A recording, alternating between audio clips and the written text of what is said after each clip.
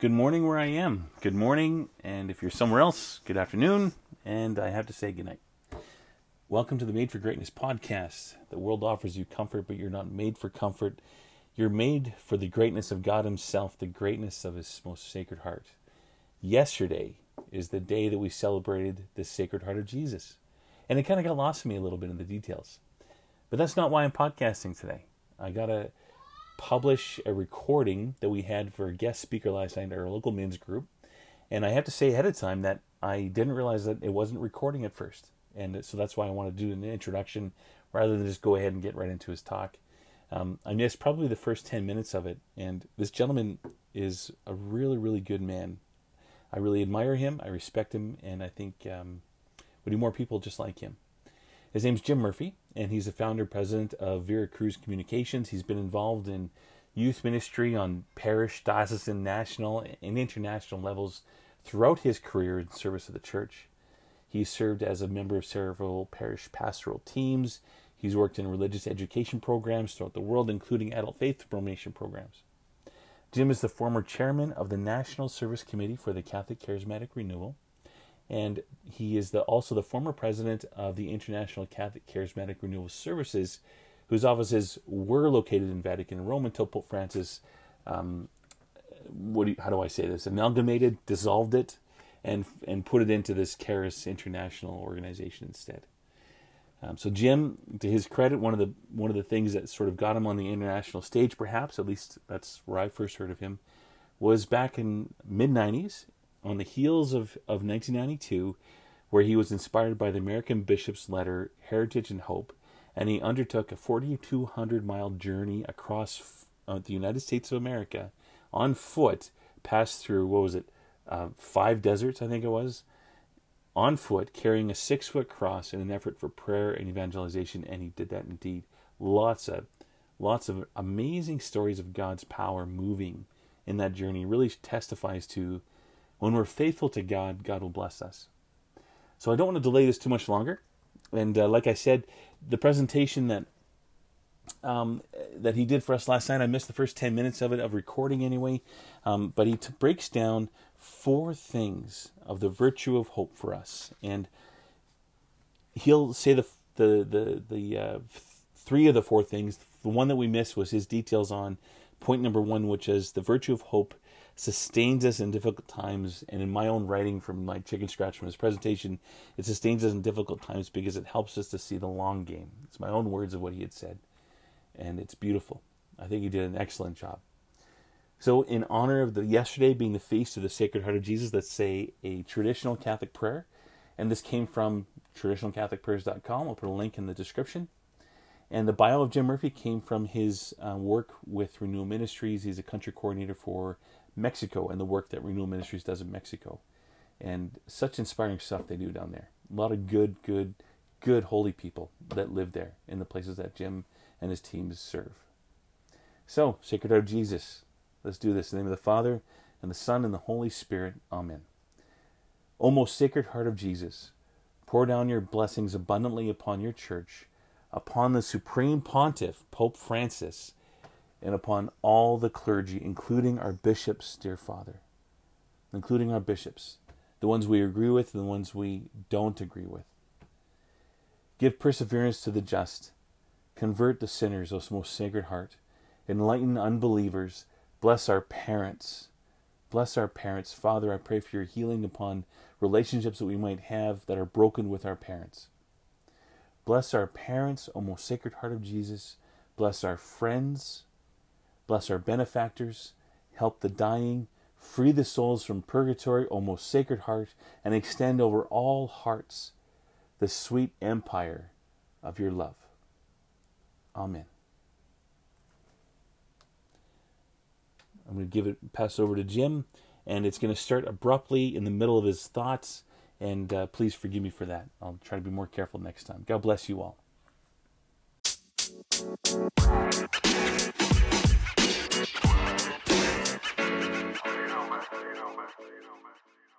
A few pennies, and how do you keep going? That's what my coworker asked this worker in the garbage dump. Now, this the woman who answered her is probably in her 40s. I think she's been kind of like living in the garbage dump her whole life and could live 40 more years in the garbage dump. And when we asked her, what keeps you going through this? She said, well, this isn't my home. This doesn't identify me. This isn't my future. This is what I'm doing right now. But I intend when this is over to be in glory in heaven with Jesus Christ. So I got to pick garbage now. So what? I'm going to be in heaven forever. That's what I'm looking at. Now, guys, I got to tell you that was both encouraging and very challenging, because I got to confess, sometimes I'm having a bad time and I kind of forget about the long distance. I'm just kind of sitting in my own little pity party because the current moment is bad.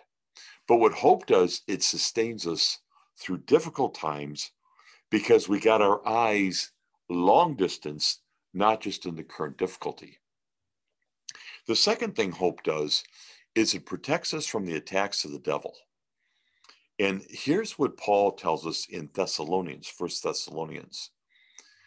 Let us be sober, putting on the breastplate of faith and love, and the helmet that is hope for salvation.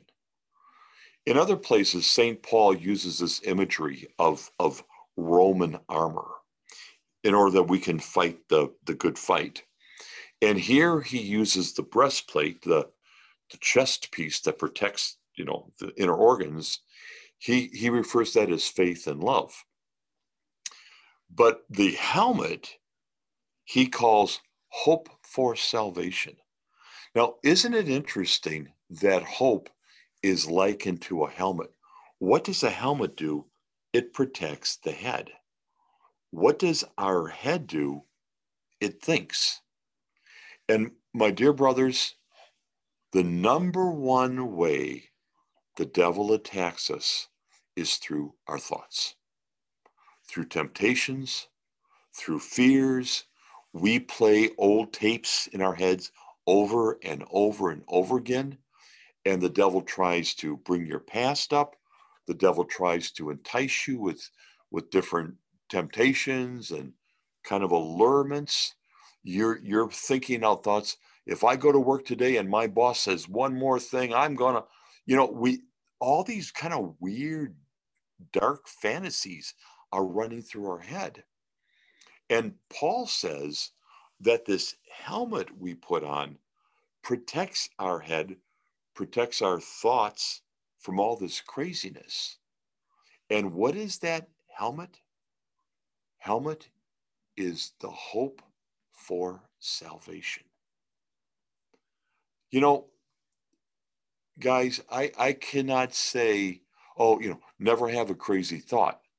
They come. God knows they come to all of us. But I can tell you this, you don't have to let them disturb you. You don't have to let them take your peace. You don't have to let them bring you down. And you sure do not have to follow temptations into sin. You don't have to do that.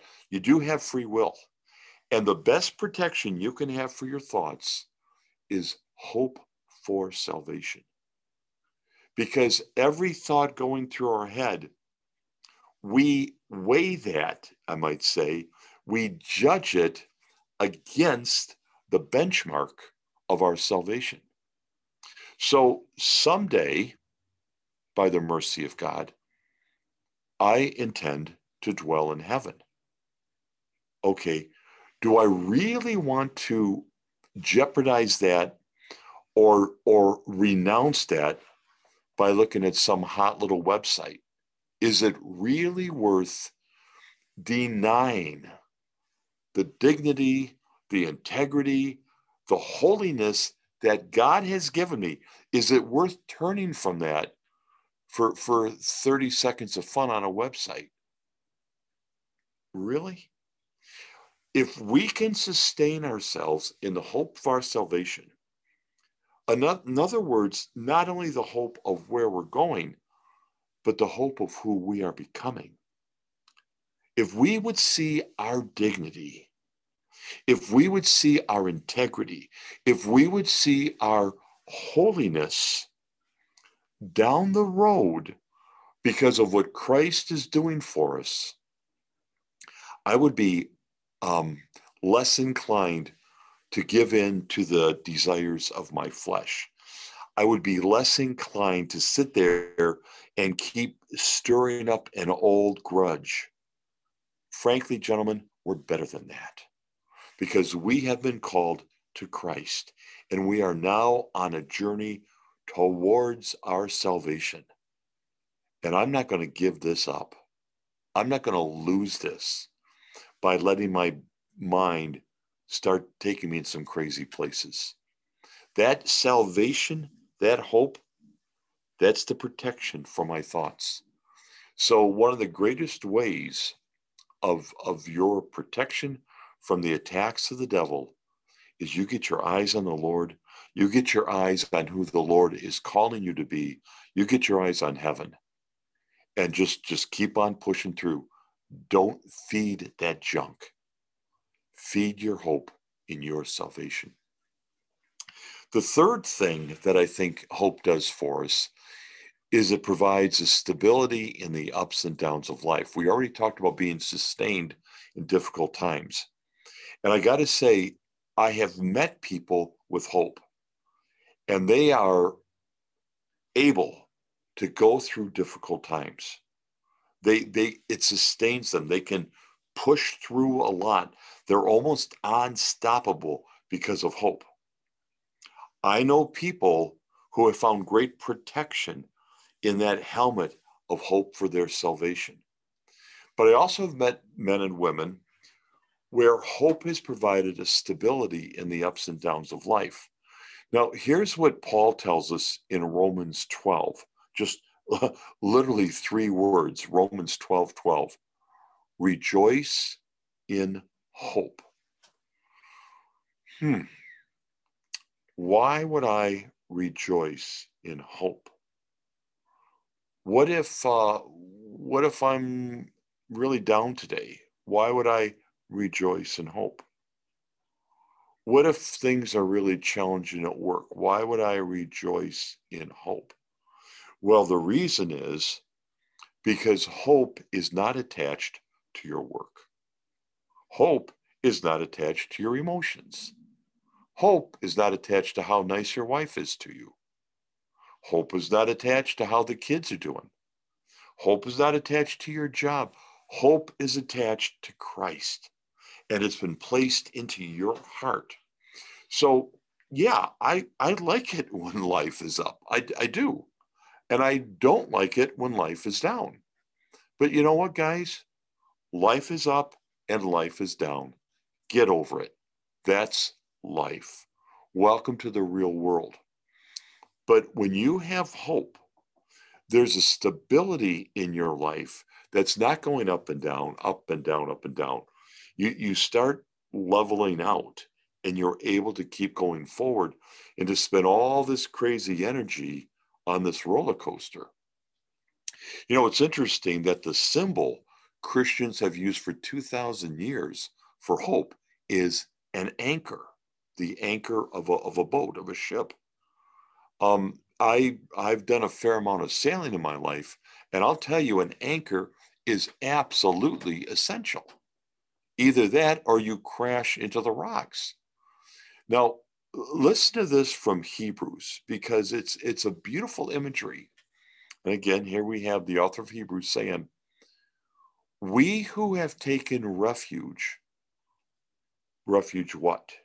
In hope, in Christ, might be strongly encouraged to hold fast to the hope that lies before us. We have this as an anchor of the soul, sure and firm." This is very interesting, which reached into the interior behind the veil, where Jesus has entered on our behalf as forerunner. So Paul's got something kind of interesting going on here.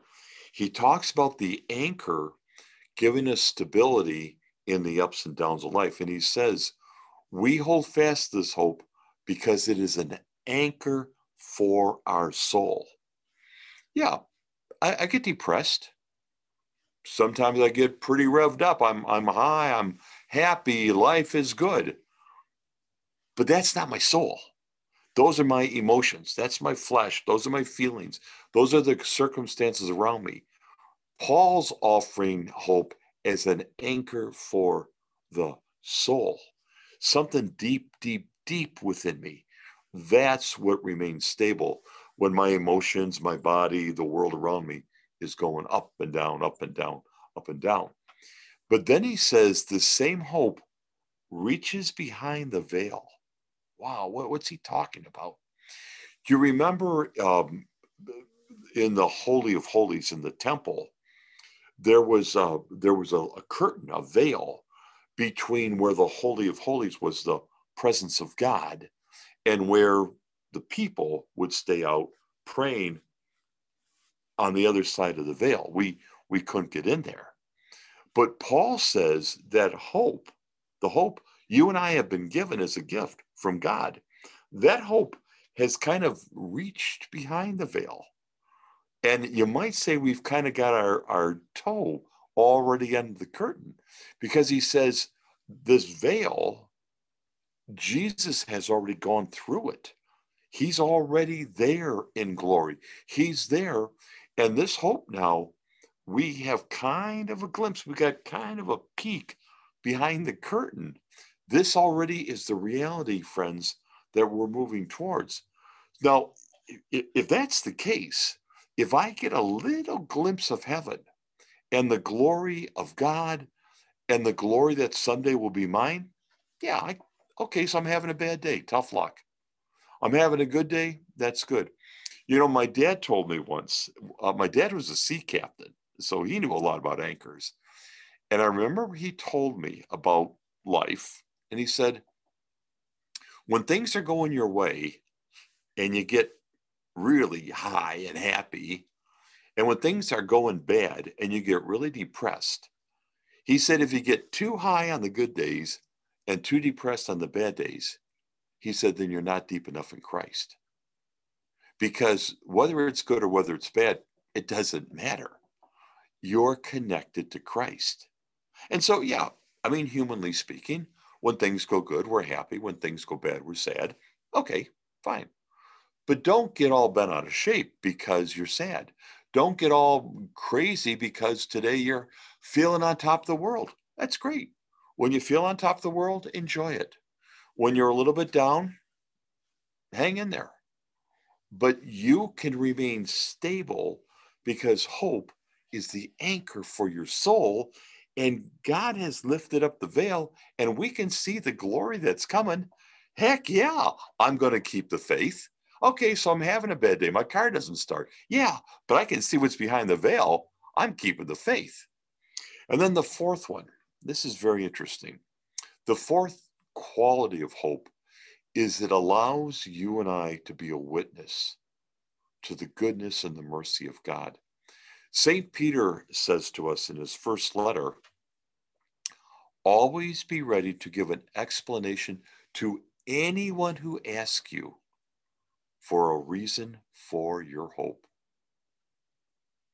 You know, it's funny, we started this sharing with one pope and we're ending this sharing with another pope. Be ready to give an explanation to anyone who asks you for a reason for your hope. You see, friends, when we can keep our calm and everybody else is freaking out, people notice that. When other people give in to pettiness and snarky remarks and small-mindedness, and we remain virtuous, we remain men of integrity, when we live in the hope that is ours in Jesus Christ, people start noticing. And we're not doing it so that somebody says, oh, aren't you holy? We're not doing it for that reason. We're just living our lives in hope. But as a result of that, there will be an integrity in you there will be a stability in you. There will be a peace in you. There will be a joy in you that is pretty rare in our world today. And I'm telling you, if you live in hope, the day will come, probably sooner than later, when somebody comes up to you and says, you know, I noticed you at work. When that manager came in and went berserk, you were the only one there who kept cool. How did you do that? You know, I know you've gone through a tough spot right now. I know your kids have been sick and it seems like a lot of bad things have happened to you, but you still seem very peaceful. Man, if half the stuff happened to you happened to me, I'd be all blown out of the water. How do you keep this peace? Now, here's the thing, guys. People will ask you that question. Do not chicken out. Don't say, well, I always try to keep a positive attitude. Oh, nonsense. You tell them about your hope in Jesus Christ. You tell them that you know where you're going. And you tell them that you know how you're going to get there. And people will kind of like, what? But if you do it with humility, do it with patience, do it with gentleness, but do not ever, ever, ever back down when somebody asks you, why are you the way you are? Don't give them anything less than the hope that you have in Jesus Christ. So, guys, listen, I'm I've been won over. I have never appreciated hope as much as I do right now. This is the thing that sustains us. This is the thing that protects us. This is the thing that gives us stability. And this is the thing that allows us to be a good witness to the glory of God to other men in our lives. What a gift. What a virtue. What a grace. And as I said, whether you know it or not, this holy gift is in you right now. In just a moment, we're going to be in the presence of the Blessed Sacrament. And in the time that you have before Jesus, let me make a few recommendations. One, I would get on my knees and I would thank him for the gift that we hardly even understand. I would thank him before the throne of God tonight. I would thank him for the gift of hope. The second thing I would do in this time before the Lord, I would recognize and acknowledge that the gift is there. But I would ask God to stir up the graces, to stir up, to make it fresh, to make it vibrant once again in your life. If you are baptized, the gift is in there. But I go back to the words of Pope Benedict. It's being offered to us again. Gentlemen, take the offer. Thank God for the hope that he's given you. Acknowledge it as a gift currently in your life. But ask God to sustain it and to stir it up. And I said earlier that it's cultivated every day by God, by the Holy Spirit. Ask God to cultivate and perfect the virtue of hope within you. You have such an opportunity tonight to grow in hope. Take advantage of it in the presence of Jesus. Because if anybody can strengthen it, can confirm it, and can stir it up in your life this night, you're going to see him in a moment on the altar. Tell Jesus how much you appreciate the gift. God bless you, brothers. Let's turn our hearts now to the coming of the Blessed Sacrament and rejoice in our hope.